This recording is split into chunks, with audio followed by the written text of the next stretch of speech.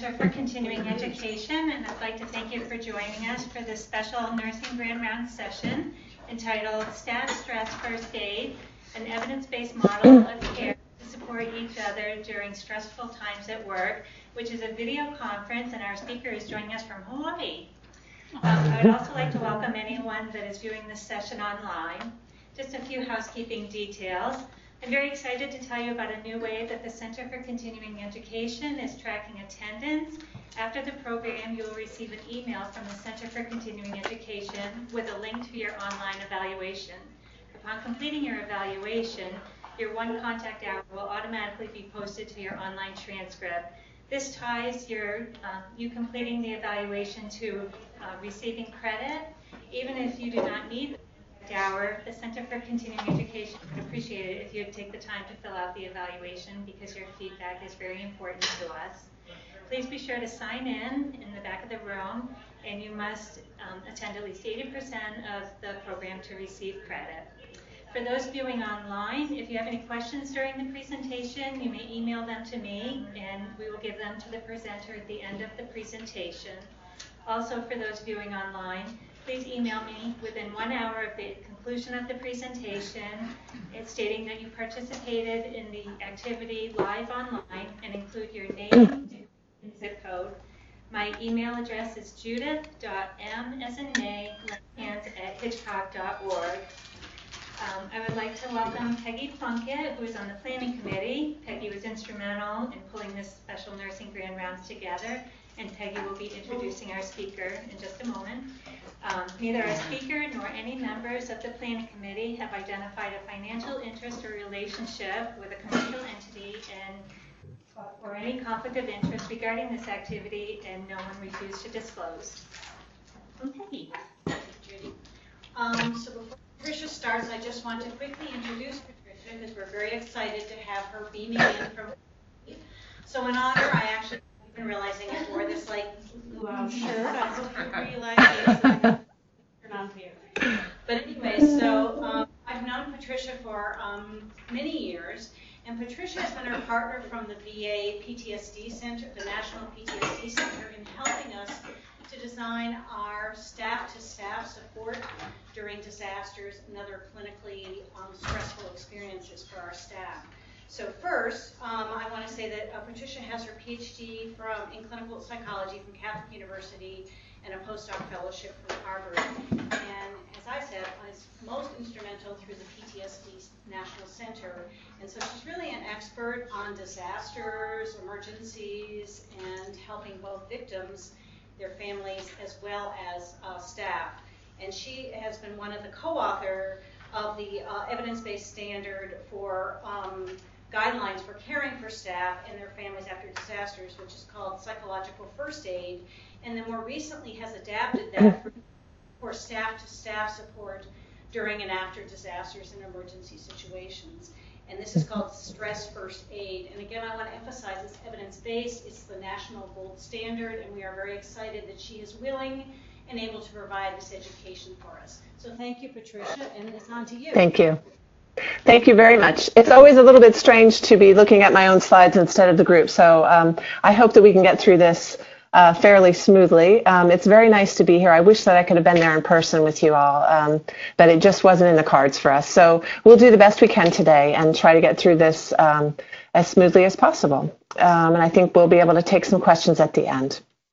So I want to start with what is stress first aid. So the definition is that it's a very flexible framework. It's not meant to be a step by step. You have to do this first, this second, this third. It's meant to be a framework that's supposed to give you guidance about how to quickly assess and respond to stress reactions that result from both personal and work stress, because we're really well aware that a lot of the stress that people bring to the job might not be related to critical incidents at work and may be much more related to other things that are going on in people's lives. It's also meant to be a way to preserve well-being and prevent further harm so that we can promote people being able to recover on their own, not have to receive formal interventions, but to really support them so that they have the resources that they need to get back on their feet if they're having a difficult time. And it's also meant to be a practical tool.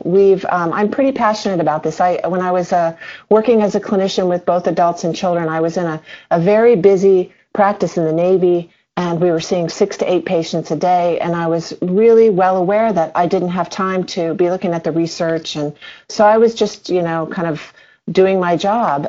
Because of that, since I started this job, I've been really very passionate about wanting to create tools that are really practical and pragmatic, relatively easy to use. And we hope that this is used whenever it's needed, not just in a group setting, not just after a critical incident, but really when it's needed for yourself and for your peers. So the essential skills for stress first aid are to recognize when a peer or yourself has a stress, what we call stress injury. I'll talk about that in a minute. To act, if you see something, say something. A lot of times when we're in a work situation, we don't often take the time to do that with people. It doesn't have to be a long conversation. A lot of times just knowing that somebody's paying attention and caring about us can make a big difference in somebody's lives. So say something to the person, or to, if you don't feel comfortable enough talking to that person, to say something to a trusted support, somebody else who might know the person a little bit better. And then the third skill is to know at least 2 trusted resources that you might want to offer to somebody who might be going through a difficult time. So before we get started, I want to just mention, why are we talking about a peer support model? And we've, as Peggy said, we originally developed this model for Navy and Marine Corps personnel, and we've gone on to adapt it for first responders, EMS personnel, and we're currently adapting it for police officers, law enforcement, as well as Amtrak employees. But in the process of developing it across these different settings, we looked at the literature on peer support. We found that people who are exposed to traumatic and loss events generally cope on their own, and some go on to have other problems. And when I was looking at the research for more formal mental health interventions for traumatic stress, for instance, I was struck by the fact that in the methods section, they reported that in a number of different studies, the average time for a person to present for mental health is about 10 years after a traumatic event. So people generally, I think it's human nature to try to take care of yourself on your own before you go on to seek formal treatment. So when you're looking at a situation in an environment such as where you all are working, 10 years is a long time to be struggling or suffering with something. And we know that in most settings, that generally tends to be the case. We know that people are unlikely to seek help, and there's evidence to suggest that early management of traumatic stress exists. So when we look at the peer support programs, the evidence says that these programs, when they're put into place, have resulted in significant gains in areas of self-esteem, empowerment, confidence. People tend to be better able to make decisions. They have better social and overall functioning. We do see a reduction in psychiatric symptoms and reduced isolation. We also see larger social networks and increased support seeking, greater pursuit of educational goals and employment, and greater capacity to deal with adverse life events. Now, this literature is fairly young. There's not a lot of really good studies, but we were hopeful to see a number of studies in military environments and in other high-stress job environments showing that when you implement a peer support program, you do see gains in people. So when we first started to develop stress first aid, we started with our model of psychological first aid, which was a model that was developed based on a number of different findings. But we really took a look at the literature on resilience because when we started to adapt this for peer support, we knew that we were going to be dealing with populations of people who generally are fairly well trained, generally fairly strong individuals. Usually when you're in a caregiving role, you're a person who has a natural kind of resilience, a natural sort of strength that is, makes you a person that other people are drawn to. And you tend to have an outflowing of wanting to support others. So when you look at the resilience literature, we see, I won't go down the entire list one by one, but we see that there are certain factors across a very broad literature on resilience that tend to show up again and again and again in people who are able to recover from adverse life circumstances. And these tend to be things like having trusted, helpful connections with others. It doesn't have to be a very broad support network, but just having people that you can rely on and feel that you can turn to if you need to. an ability to look beyond the current situation, and an ability to accept what's going on and say, okay, what do I do from here? An ability to focus in on those things that are most important in your life and prioritize, and to set realistic goals for yourself and to reset those goals depending on what's happening in your life.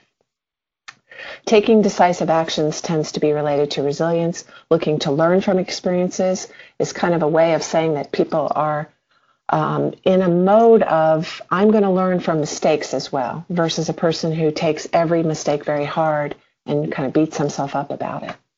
And a person who's looking to kind of develop themselves so that they have more confidence tends to do better as well.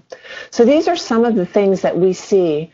We tend to also see that resilience is very individualized. So some people are much more likely to be resilient based on being very decisive, moving forward, being a problem solver. Other people tend to be resilient in a very different way.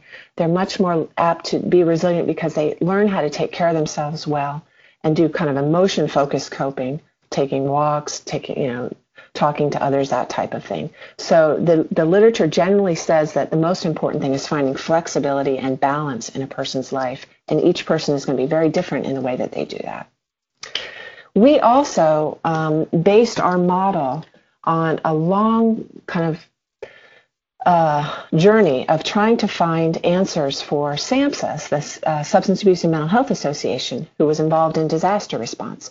So they asked us to take a look at a very broad-ranging literature on traumatic stress and loss for disasters and in other settings, because disaster literature is limited.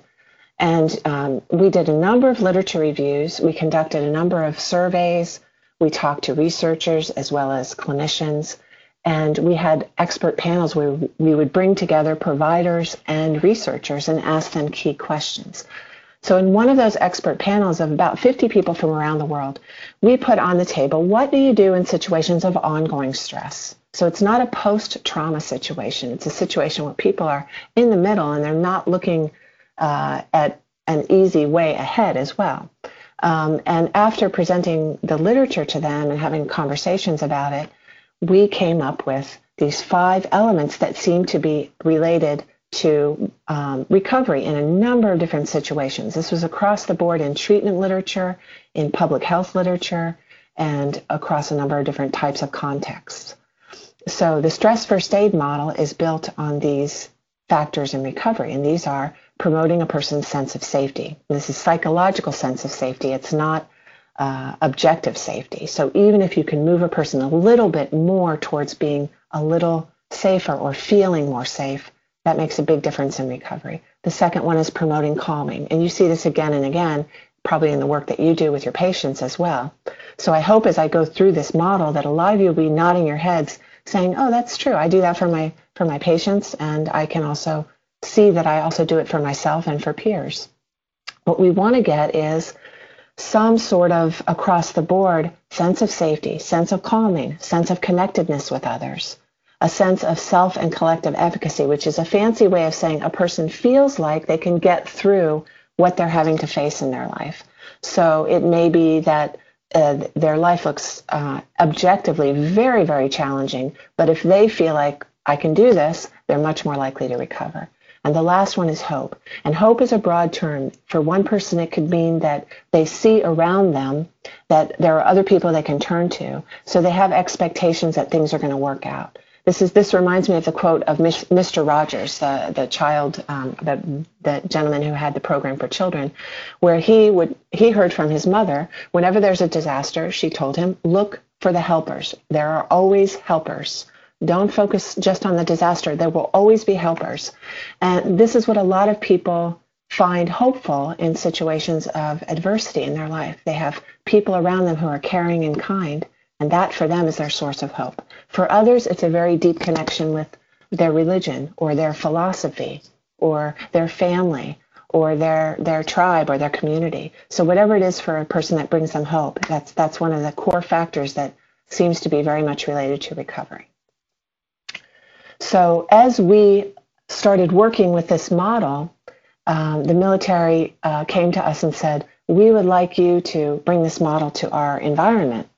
And for them, especially Marine Corps, this was about 6 or 7 years ago, they were really well aware that there are two phases of stress, that stress is very necessary for being tough, for growing, for acquiring new skills, for meeting challenges. We've all seen this kind of bell-shaped curve that you want to have a certain amount of stress in order to be able to accomplish things.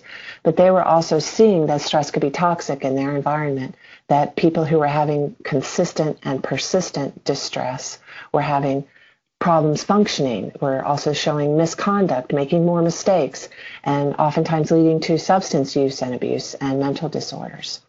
So the Marine Corps came up with a schema that they wanted us to map our stress first aid model onto. In the schema, they talk about different zones of stress. The green zone, where we're ready, we're good to go, we're trained, we're focused, we're motivated, we have energy. The yellow zone is more when we start to get into a stress zone. And as you can see here, this can be caused by many different factors in your life. Not just the military job, not just the job that you're in. It can be caused by boredom, by family problems, by separation from family, by money problems, by harsh weather, by relationship problems. Once you get into the orange zone, though, you would take all of those yellow factors and group them into what we call wear and tear. Wear and tear is what occurs when you have all of these stressors, or one or two really strong ones that occur over time. And that is one factor that leads to orange zone stress that a lot of people take for granted. They don't focus on it. They don't realize that they're under a lot more stress 6 months into having these multiple stressors than they were 1 month into it.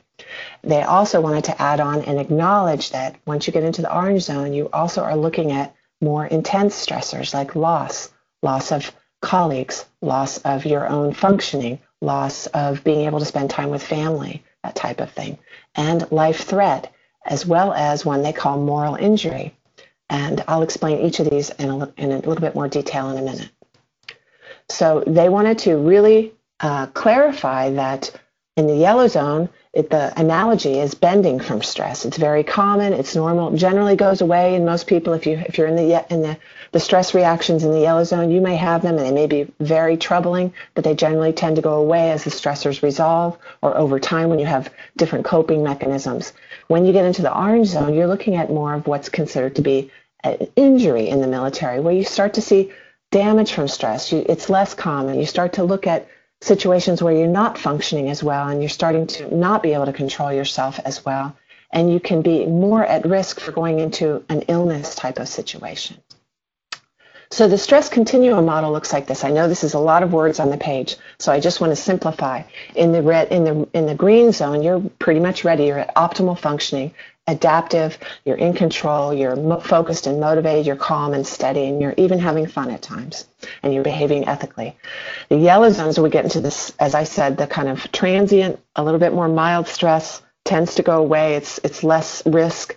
You might find yourself feeling irritable or anxious, loss of motivation. You're not as focused. You might have some difficulty sleeping, or you're tense, not having as much fun.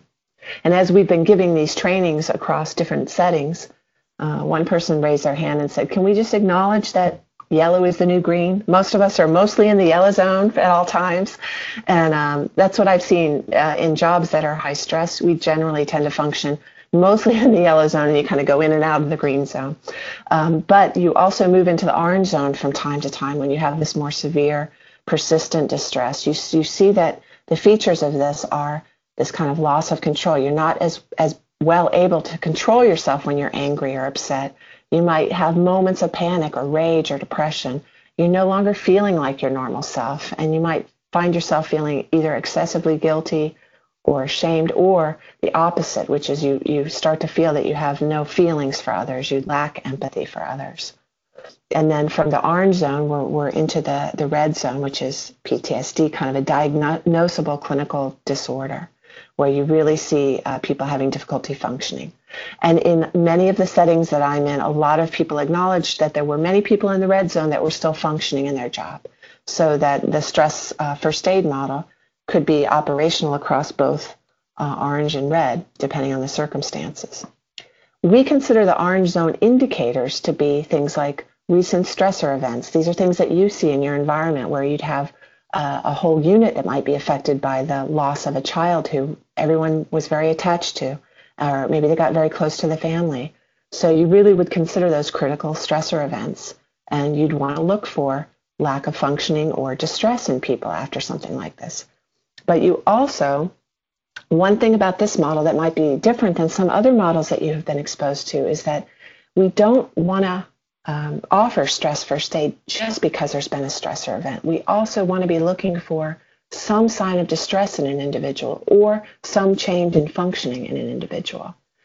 Because we are very well aware, looking at some of the literature, that many people in a job setting have critical incidents, and it's not the thing that causes them to have problems. And they actually resent having some sort of intervention because they're trained for their job. They want to just go home and deal with it the way that they want to deal with it. They don't want to have some formal intervention just because there was a critical incident. They actually need to remove themselves a little bit, have some time to their, to themselves or with their family, and don't really want to be talking about it right after the event or shortly thereafter. So we're acknowledging that stressor events have an impact on people, but we also want to acknowledge that you want to be looking for distress and changes in functioning. So we think stress first aid is needed not for all stress reactions. We think that when people are in the yellow zone, they're not necessarily in need of somebody coming up to them saying, "Are you okay?" Because they're maybe just having a bad day or a bad week. And it's nice to have somebody ask them if they're okay, but not to go into, maybe we need to talk about things that would be helpful for you. So we want to be looking for really impaired functioning in their roles, both as an employee, as a spouse, as a parent, as a friend, a sense of not feeling like their normal self. This, as I said, this sense of guilt or shame, depression, loss of control, deterioration in their sleep cycles. I think in your job that might be challenging because of the shifts that you're on. So sleep might not be one of the indicators you would be primarily relying on. But you may see somebody becoming more isolated or becoming obsessive about things that are related to an incident that happened. And the stress first aid model in circumstances like this should look something like this. You're looking for the stressor, or you're looking for distress or loss of function.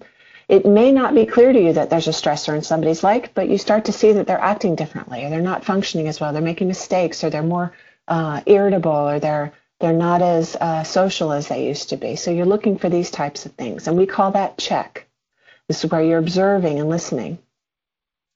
We also want to coordinate at that point where you're thinking in your head, well, this is a person who's showing some signs of stress reaction, and yet I'm not a person who's close to them.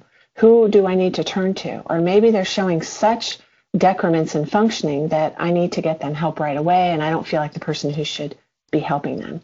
So coordinate is also a piece of stress first aid. Cover is a situation where that person needs to feel safe, or you need to make other people around them feel safe. Now, one of the problems with this schemata that I'm showing you right now is that it implies that you do these cover first, then the next one is calm. And that's actually not the way the model works. We put this in this way because it's a C. It's a big C, and it reminds you that there are 7 C's of stress first aid.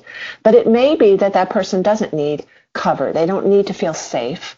It may be that they need to feel calm. So you would skip over cover and you work directly on calming actions. Or it may be that they're generally calm. They're not anxious, and they don't feel unsafe, but maybe they're starting to isolate themselves, or one of their best friends just left the area and they're having trouble connecting, or something's going on where they're not in touch with people they need to be in touch with. So that's where they get the stress first aid action. The next one is called competence, and this is where this is the sense of self-efficacy. We changed them all to C's to help people remember better, and competence was where self-efficacy was in the model, where you're trying to restore a sense of being able to cope or being able to handle what's going on in their life. The last one is confidence, which was the hope function that I told you about, where you're trying to restore either their self-esteem or their sense of hope in life or in others. And hopefully, as you go through this model, you're going to be continuing to check and coordinate. And the overall outcome will be a sense of wellness in the person. So the functions of stress first aid, it's designed to reduce the person's risk for stress reactions, to continuously monitor. Stress first aid is not something that just happens once and then it's gone. You're going to be watching people. You're going to be paying attention. We were really well aware when we introduced it into Navy and Marine Corps that our goal was to have a shift in the culture where people started to pay attention and look out for each other a little bit more, and they felt empowered to try out some simple things that are related to recovery in people. So we wanted to give them a framework and empower them to implement very simple, basic first aid actions that can help those who are stressed. So we hope that it's designed to offer a spectrum of interventions and to help you monitor where the person is, how they're doing, and to bridge them to higher levels of care when it's needed. Again, it's first aid. It's not meant to change patterns that have been in place in a person's personality or their life for years. It's meant to see that a person has been functioning okay and something's going on and they're not functioning as well or they're more distressed, and to help them adjust and give them the resources that they need to get back on their feet. What it's not, stress first aid is not just for critical events. It's not just a one-time intervention. It's meant to be something that's in place regularly on a day-to-day basis where you are just making sure people are doing okay. You're caring. You're looking out for people. And it's also not a replacement for medical or behavioral health interventions. So if you see that a person's really, in that orange to red zone, or they're into the red zone and they really could use some more formal support, you want to be looking to refer them to trusted resources. And your job is to figure out what those trusted resources are. Is it your EAP program? Is it some chaplain on staff who everybody likes? Is it another nurse who's a mentor to everyone who would be a great source of support to that person? Is it somebody else in the local community who would be somebody who could get the person connected with resources? So it's not meant to replace those interventions, but it's meant to help be a bridge to those interventions. And it's also not a replacement for prevention efforts. So you'll see in Stress First Aid, we don't have a whole training protocol in stress management. We hope that you already have some stress management classes already in place in your environment, and that what we're doing is directing you to be more disciplined about putting those prevention efforts into place under times of stress, right? So you've hopefully already learned them, and we're just providing the framework to say, you know what, can you give that person a hand and remind them that maybe during this next couple months they really want to get disciplined about their meditation practice or their reflection or their self-care practice. The core principles that we base this on is that recovery is promoted by augmenting or restoring the leadership that's already in place, the natural peer support that's already in place, the cohesion that you might have in your units or your wards that's already in place. We hope that this supports what's already there, that it should occur wherever and whenever it's needed. It could be a 2-minute conversation. It could be a 30-minute conversation. It could be a series of conversations over the course of a few months. It's individualized. It's not one size fits all. And we hope that because of that, you're able to be empowered to use it in whatever way fits your personalities, whatever way fits your timing and your resources. As I said, it's an ongoing process, and it's meant to be collaborative so that you're working amongst your employee assistance program, your chaplains, your nurse mentors, and you're trying to work as a team to figure out, how do we best take care of ourselves? So this is kind of a complicated slide, but let me walk you through it. The idea of stress first aid, the main thing I want to point out about this slide is it's just not one linear arrow, okay? The goal is to start by checking. Always, always, always start by observing. So if there's a critical incident, you want to first watch and see if somebody is particularly more affected than another person. And it may be that that's easy to do because you've been paying attention for the last 6 months. You've been watching each other. You've been thinking to ask people more often, how are you doing? What's going on in your life? This is all kind of based on what good friends do for each other. So you observe. And once you observe and you see maybe there's a need, this person is starting to act a little bit more withdrawn or they're more irritable, then you approach them. And after you approach them, you have a conversation about how they're doing. And then you decide what's most needed. And it's going to be based on what their reactions are. It's not just, I'm going to do this or that. You first find out what's going on with them. Are they having trouble sleeping? Are they more isolated? Are they feeling guilty? Are they anxious?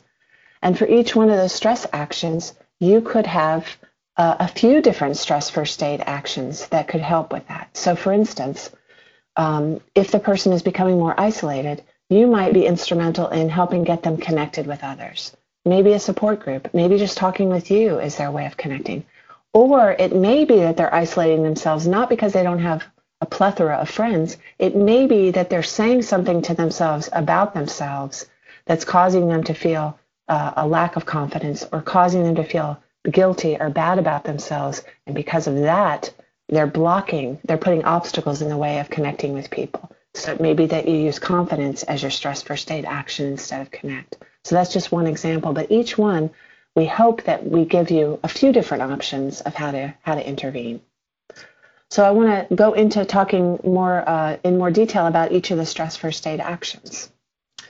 So the check action, as I said, it involves a number of different factors. One is just to observe, look and listen, try to keep track, pay attention, and when you're doing your job well and you're able to interact with people, you start to get to know what's going on in their life. You start to get to know about their family and how things are going. And the more you know people, the more you're able to keep track of changes in functioning or distress. So it may be that one person is very likely to just blow up when they're under stress, and they're very open about their emotions. And so because they're doing this all the time, you realize that when they're under stress, they have a pretty good way of self-regulating by blowing off steam, by complaining and being loud about it. So when you start to see that behavior in them, you're not as likely to say, oh, maybe something's really going wrong with them. Actually, a person like that, you might really start to zoom in and say something's going wrong with them when they stop doing those things and they're more quiet and they're not blowing off steam.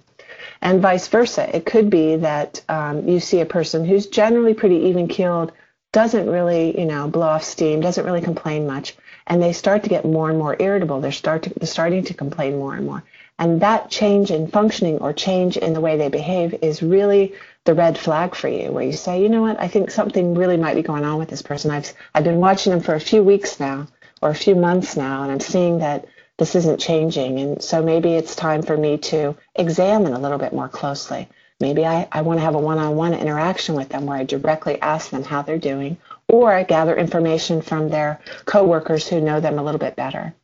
And then finally, the last piece of check is just deciding, is this person in a zone that might be helpful to implement some stress first aid? You may decide after you talk to them that they're actually okay, and you're just going to go back to observing, just to make sure they're okay, because some people say they're okay and they're not, right?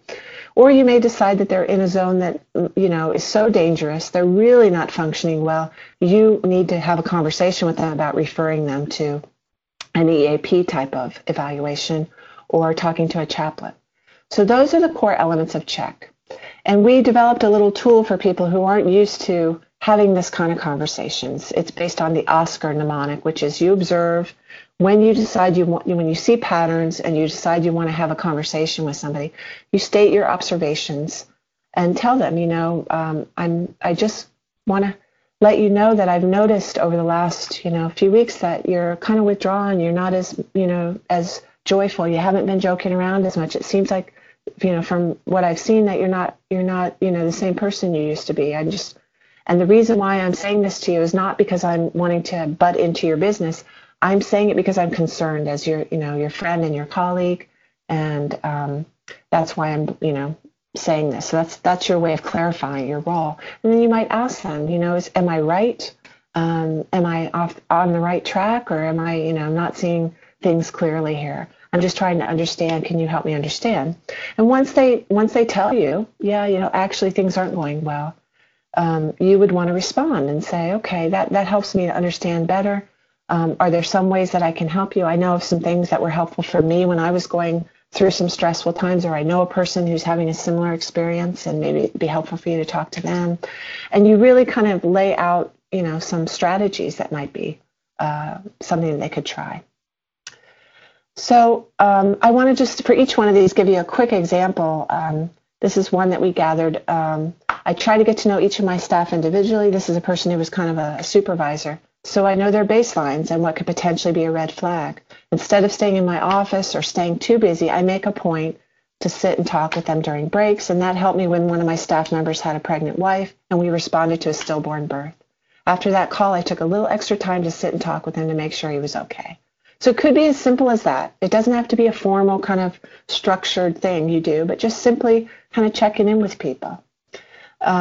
We have, and I'm going to skip through these case studies, but in the slides we have case studies. Peggy and a few other people helped us develop 3 different scenarios and one is that a local, coach bus overturns. I would recommend that as a group, and I'd be happy to come back and do this with you, or you could do it amongst yourselves, that you take the full set of slides, which I can send you, that has all of these case studies, and use them to practice and figure out, okay, how would we want to implement stress first aid in these different scenarios? It's not really possible to do in 1 hour, but we do have those available for you. So coordinate is a way, as I said before, coordinate may or may not be needed. But the actions to coordinate are to collaborate. You collaborate either with other staff members, or for some people you might want to collaborate with EAP or chaplain or another nurse or family even. You inform those who might need to know. Maybe somebody up the chain of command needs to know. A supervisor needs to know this person's not functioning well, or they're drinking more, or they're coming to work, taking prescription medications that might interfere with their work. It could be any number of different scenarios. In some settings, you can inform family and peers. In other settings, that is not kosher. It's not okay to let family and peers know. So we include it in there, but we're really well aware that confidentiality could be a big problem in informing people. That's something that needs to be discussed locally within your group. And the last coordinate is referring. So recommending resources, consulting with people. We've had some people in some settings know very well that a staff member would not be open to going to the employee assistance program. So what they've done instead is they've used the employee assistance program as a consultant. And they themselves say, listen, they're not going to come to you, but are there some ways that I can talk with them? Can you educate me as to ways that I could be helpful for this person? So they've worked it that way. And for some individuals who are very clearly in the red zone and not functioning well, and they've just kind of been hiding it from everyone, it may have to involve a direct handoff, where you actually walk them somewhere and hand them to the next person who needs to have hands on them, if that's the case. So reasons for referral are things like posing a threat to themselves or others, or you're not certain where their stress level is, they're not talking with you, and you're really getting, some indications that they're very impaired in one way or another. You have some suspicion that there might be some facts missing, and you really aren't sure whether this person is open with you.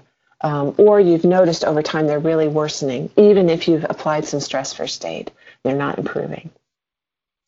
Another example for coordinate is we had an irritable, difficult nurse who wouldn't open up to anyone, but we knew a good friend of hers, this happened to be somebody who had retired recently, and they let the friend know that we had some concerns. Shipped a crew person out hiking, made more time to do things with her, and after that we stayed in touch with her friend to make sure the nurse was doing okay. Again, this is not where the person would be a threat to themselves or others, but they're worried about this person.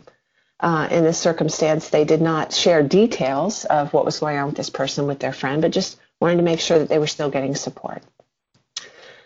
Now, moving away from check and coordinate, once you get into the actual core actions, cover involves things like, it could be in the moment they're not feeling safe. Maybe there's been a workplace violence situation, or maybe there's been a flood of people coming into the, setting that they're in, and they're not feeling safe. So it could be just an immediate sense of safety where you're standing by, ready to assist, watching and listening, knowing that person knows that you're there to help if needed.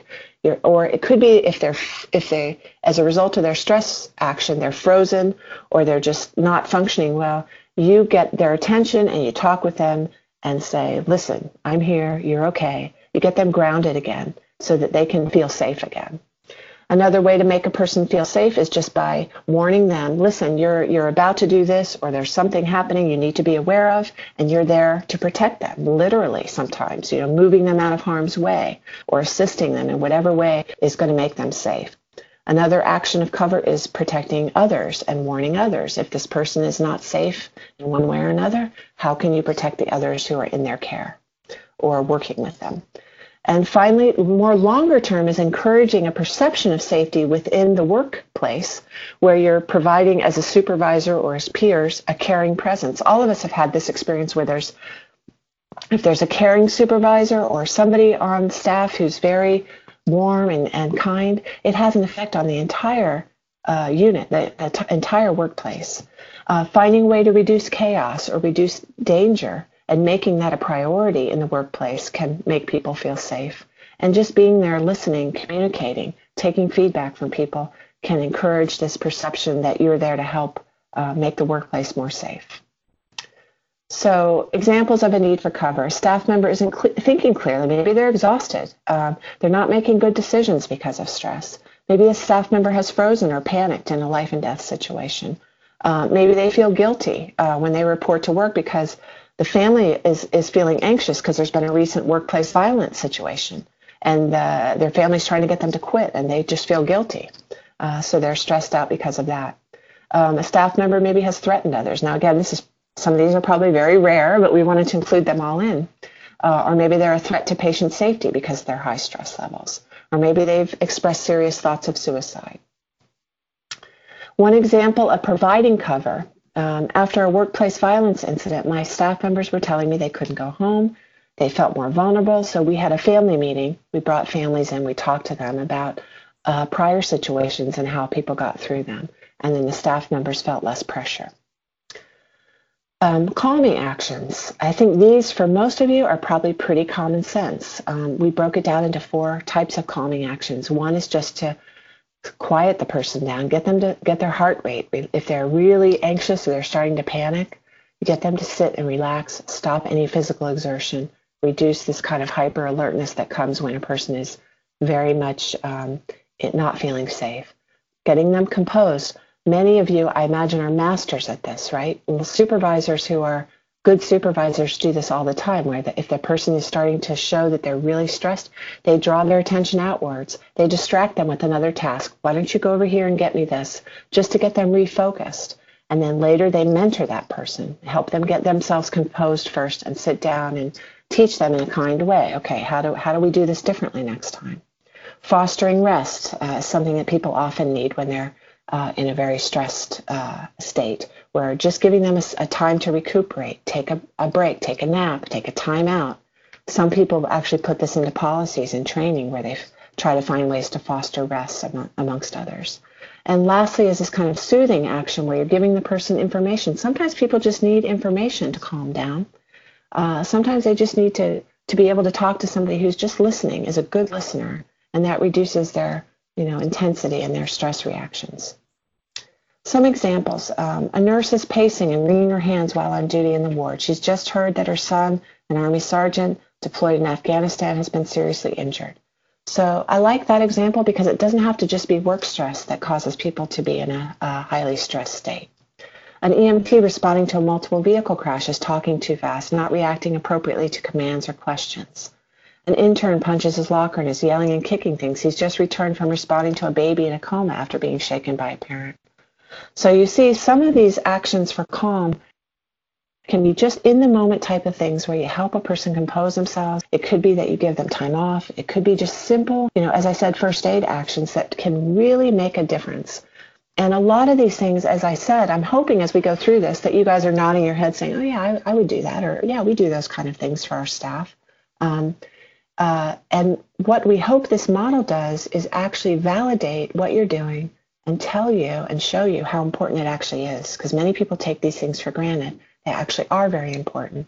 Sometimes in my trainings, I say one of the only ways you can really get how important it is to imagine what would happen if you didn't do those things. If you just let a person keep pacing and wringing their hands, walking around being anxious, and no one tried to be kind or tried to offer them support, imagine what the outcome would be like versus somebody actually stepping in and trying to be of assistance.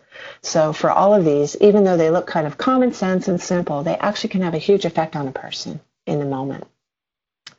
We also laid out, in the calming, we laid out a few procedures for different types of situations where a person might not be calm. One is for angry individuals. And I won't go through all of these, but just, simple distractions, simple ways of diffusing, having the person look at things differently, or taking a time out, taking a break, talking to somebody. We also created calm procedures for people who are bereaved. It might be a person on staff who's just lost a beloved patient, or a family member or a friend or another staff member. And what we heard over and over again, and this probably, I hope, fits with what you guys have experienced from people who've been in settings like that, is just to be present, be kind, stay quiet. Don't try to make the person feel better. Don't rush them into looking on the bright side, but just let them know that you're there in whatever way they need. If they want to talk, you listen and provide support. And then you keep checking in. Bereaved individuals in particular, usually have kind of a long-term pattern of they'll pull it together at the beginning, and it might not be months later that they start to have stress reactions. And they are going to be triggered by things that remind them of the person. So you have to be alert for that kind of thing as well.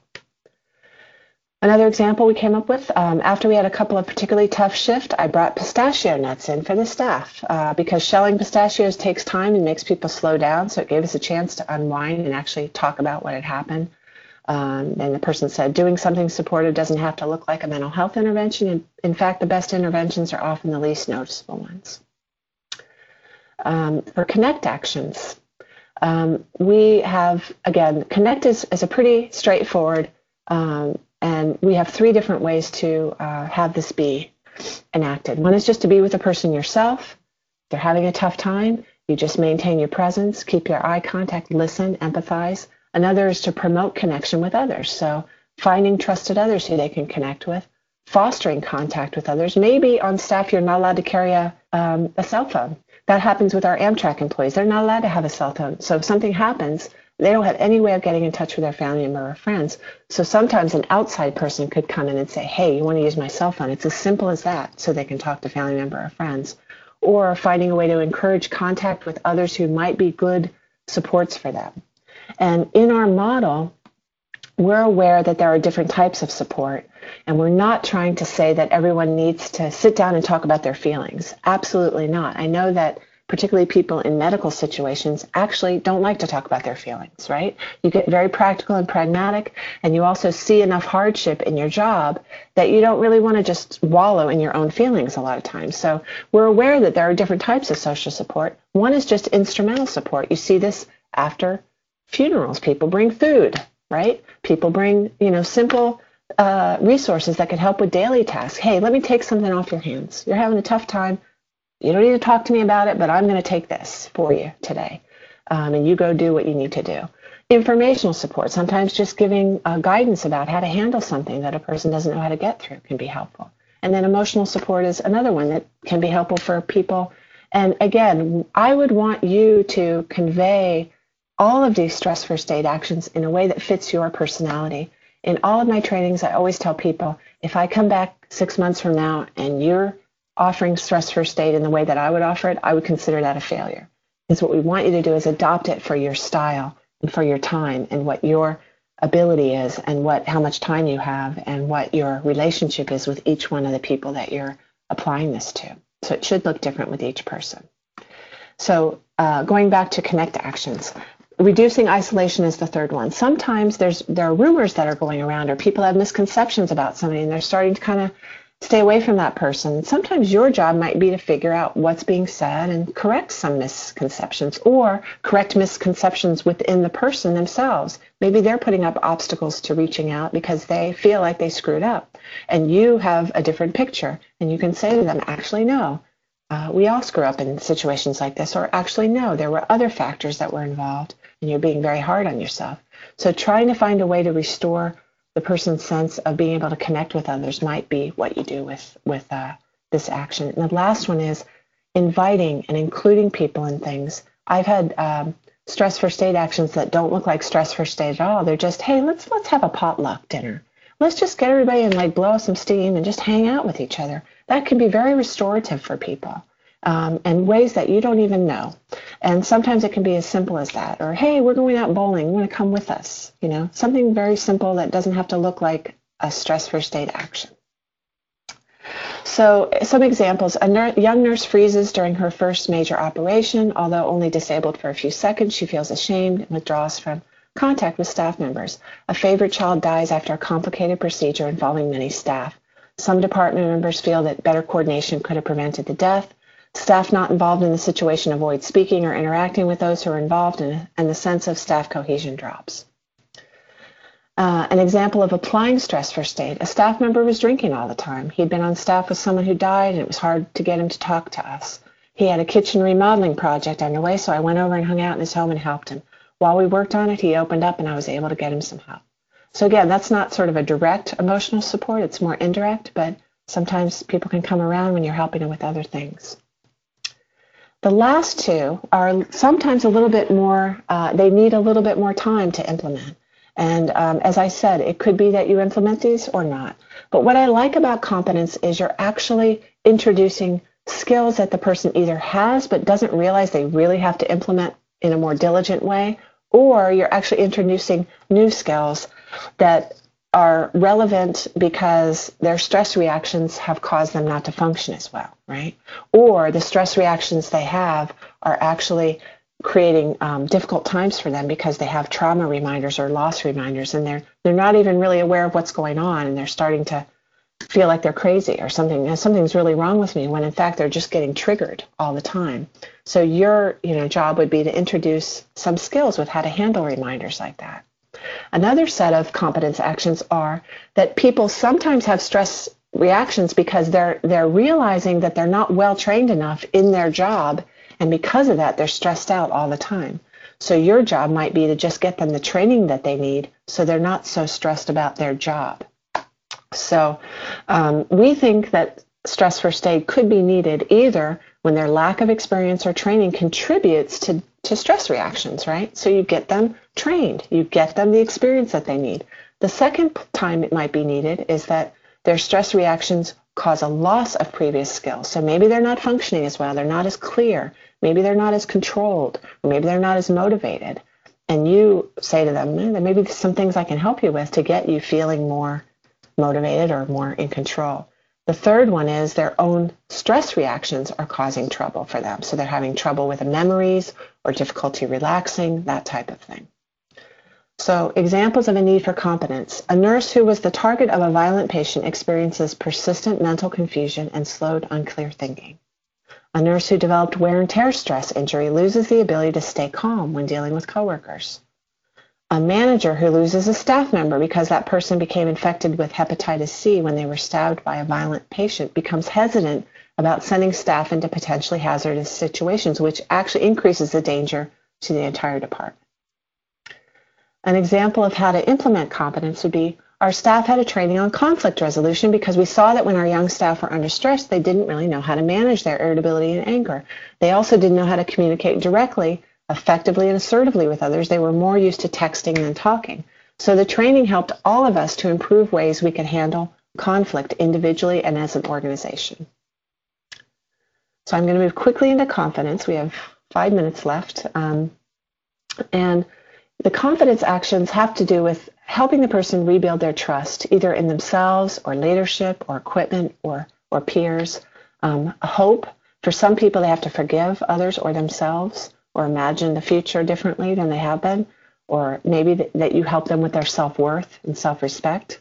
Or it could be that they're having a trouble making sense or making meaning of the things that they're seeing in their job, and they don't understand, it's kind of a crisis of faith that a person might be having. So some examples that we've gathered: a nurse whose failure to take proper precautions contributes to the death of a patient and then feels extremely guilty and becomes self-destructive. A nurse who developed wear and tear stress reaction loses respect for her leaders and becomes angry and irritable. A nurse with significant stress suffers lowered functioning, loses her spiritual faith and her professional capabilities, and becomes depressed. And an example of how to implement confidence: we had a particularly endearing child die of an unexpected complication after being in the hospital for a while. A number of people felt responsible, so I got them in a room for an after-action review, kind of a debriefing. The ground rules were that they had to keep it to what they saw and did at the scene to get all the puzzle pieces together and to keep emotion out of it. Through the discussion, they were able to see that they weren't the only one responsible, or they weren't responsible for what had happened. It was a lot of different factors. So again, I said we have these case study work violence scenario, and I would encourage you, we broke it out into what do you do to check, what do you do to coordinate, what do you do to cover, what do you do to calm, what do you do to connect, what do you do to help the person feel more competent and to have more confidence. And remember that as you're using stress first aid, you want to be, checking, approaching, deciding what's most needed based on the person's reactions, and then picking and choosing one or more stress first aid actions, depending on the situation. The take-home messages, I hope, and again, I have never done this in 1 hour, so I'm sorry it's so fast. It's a lot of material, and usually it's a full day training. So what we hope is that you can utilize a flexible, practical approach specific to the need and the context, and the phase of the recovery. Take care of yourself and your colleagues, and then document what you're doing. You know, we have very little information about how this might be applied in hospital settings. So if you guys can document what you're doing and what's working and what's not, we're really open. The people who authored this model are very open to tailoring it and tweaking it. If something's not quite right, we'll change it to make it fit, or you know, report on what's working so that other hospitals can benefit from your experiences. So with that, I'm going to just say that, you know, we have more resources on stress and trauma on our website, and I'm going to try to see if I can get back to seeing you guys. We have just a few minutes if anybody has any questions. So just click on that green icon and hit stop sharing, and that should bring you back. Great. Okay. Can you see me now? I unmuted the microphone, so if anyone has any questions, the microphone is... Or not just questions, but also comments or reactions to this model. Again, I know it's a lot in a short amount of time, but does it feel like something that could offer tools for you? Is it also, are you doing these kind of things already? Does the framework of it help with what you're experiencing in your settings?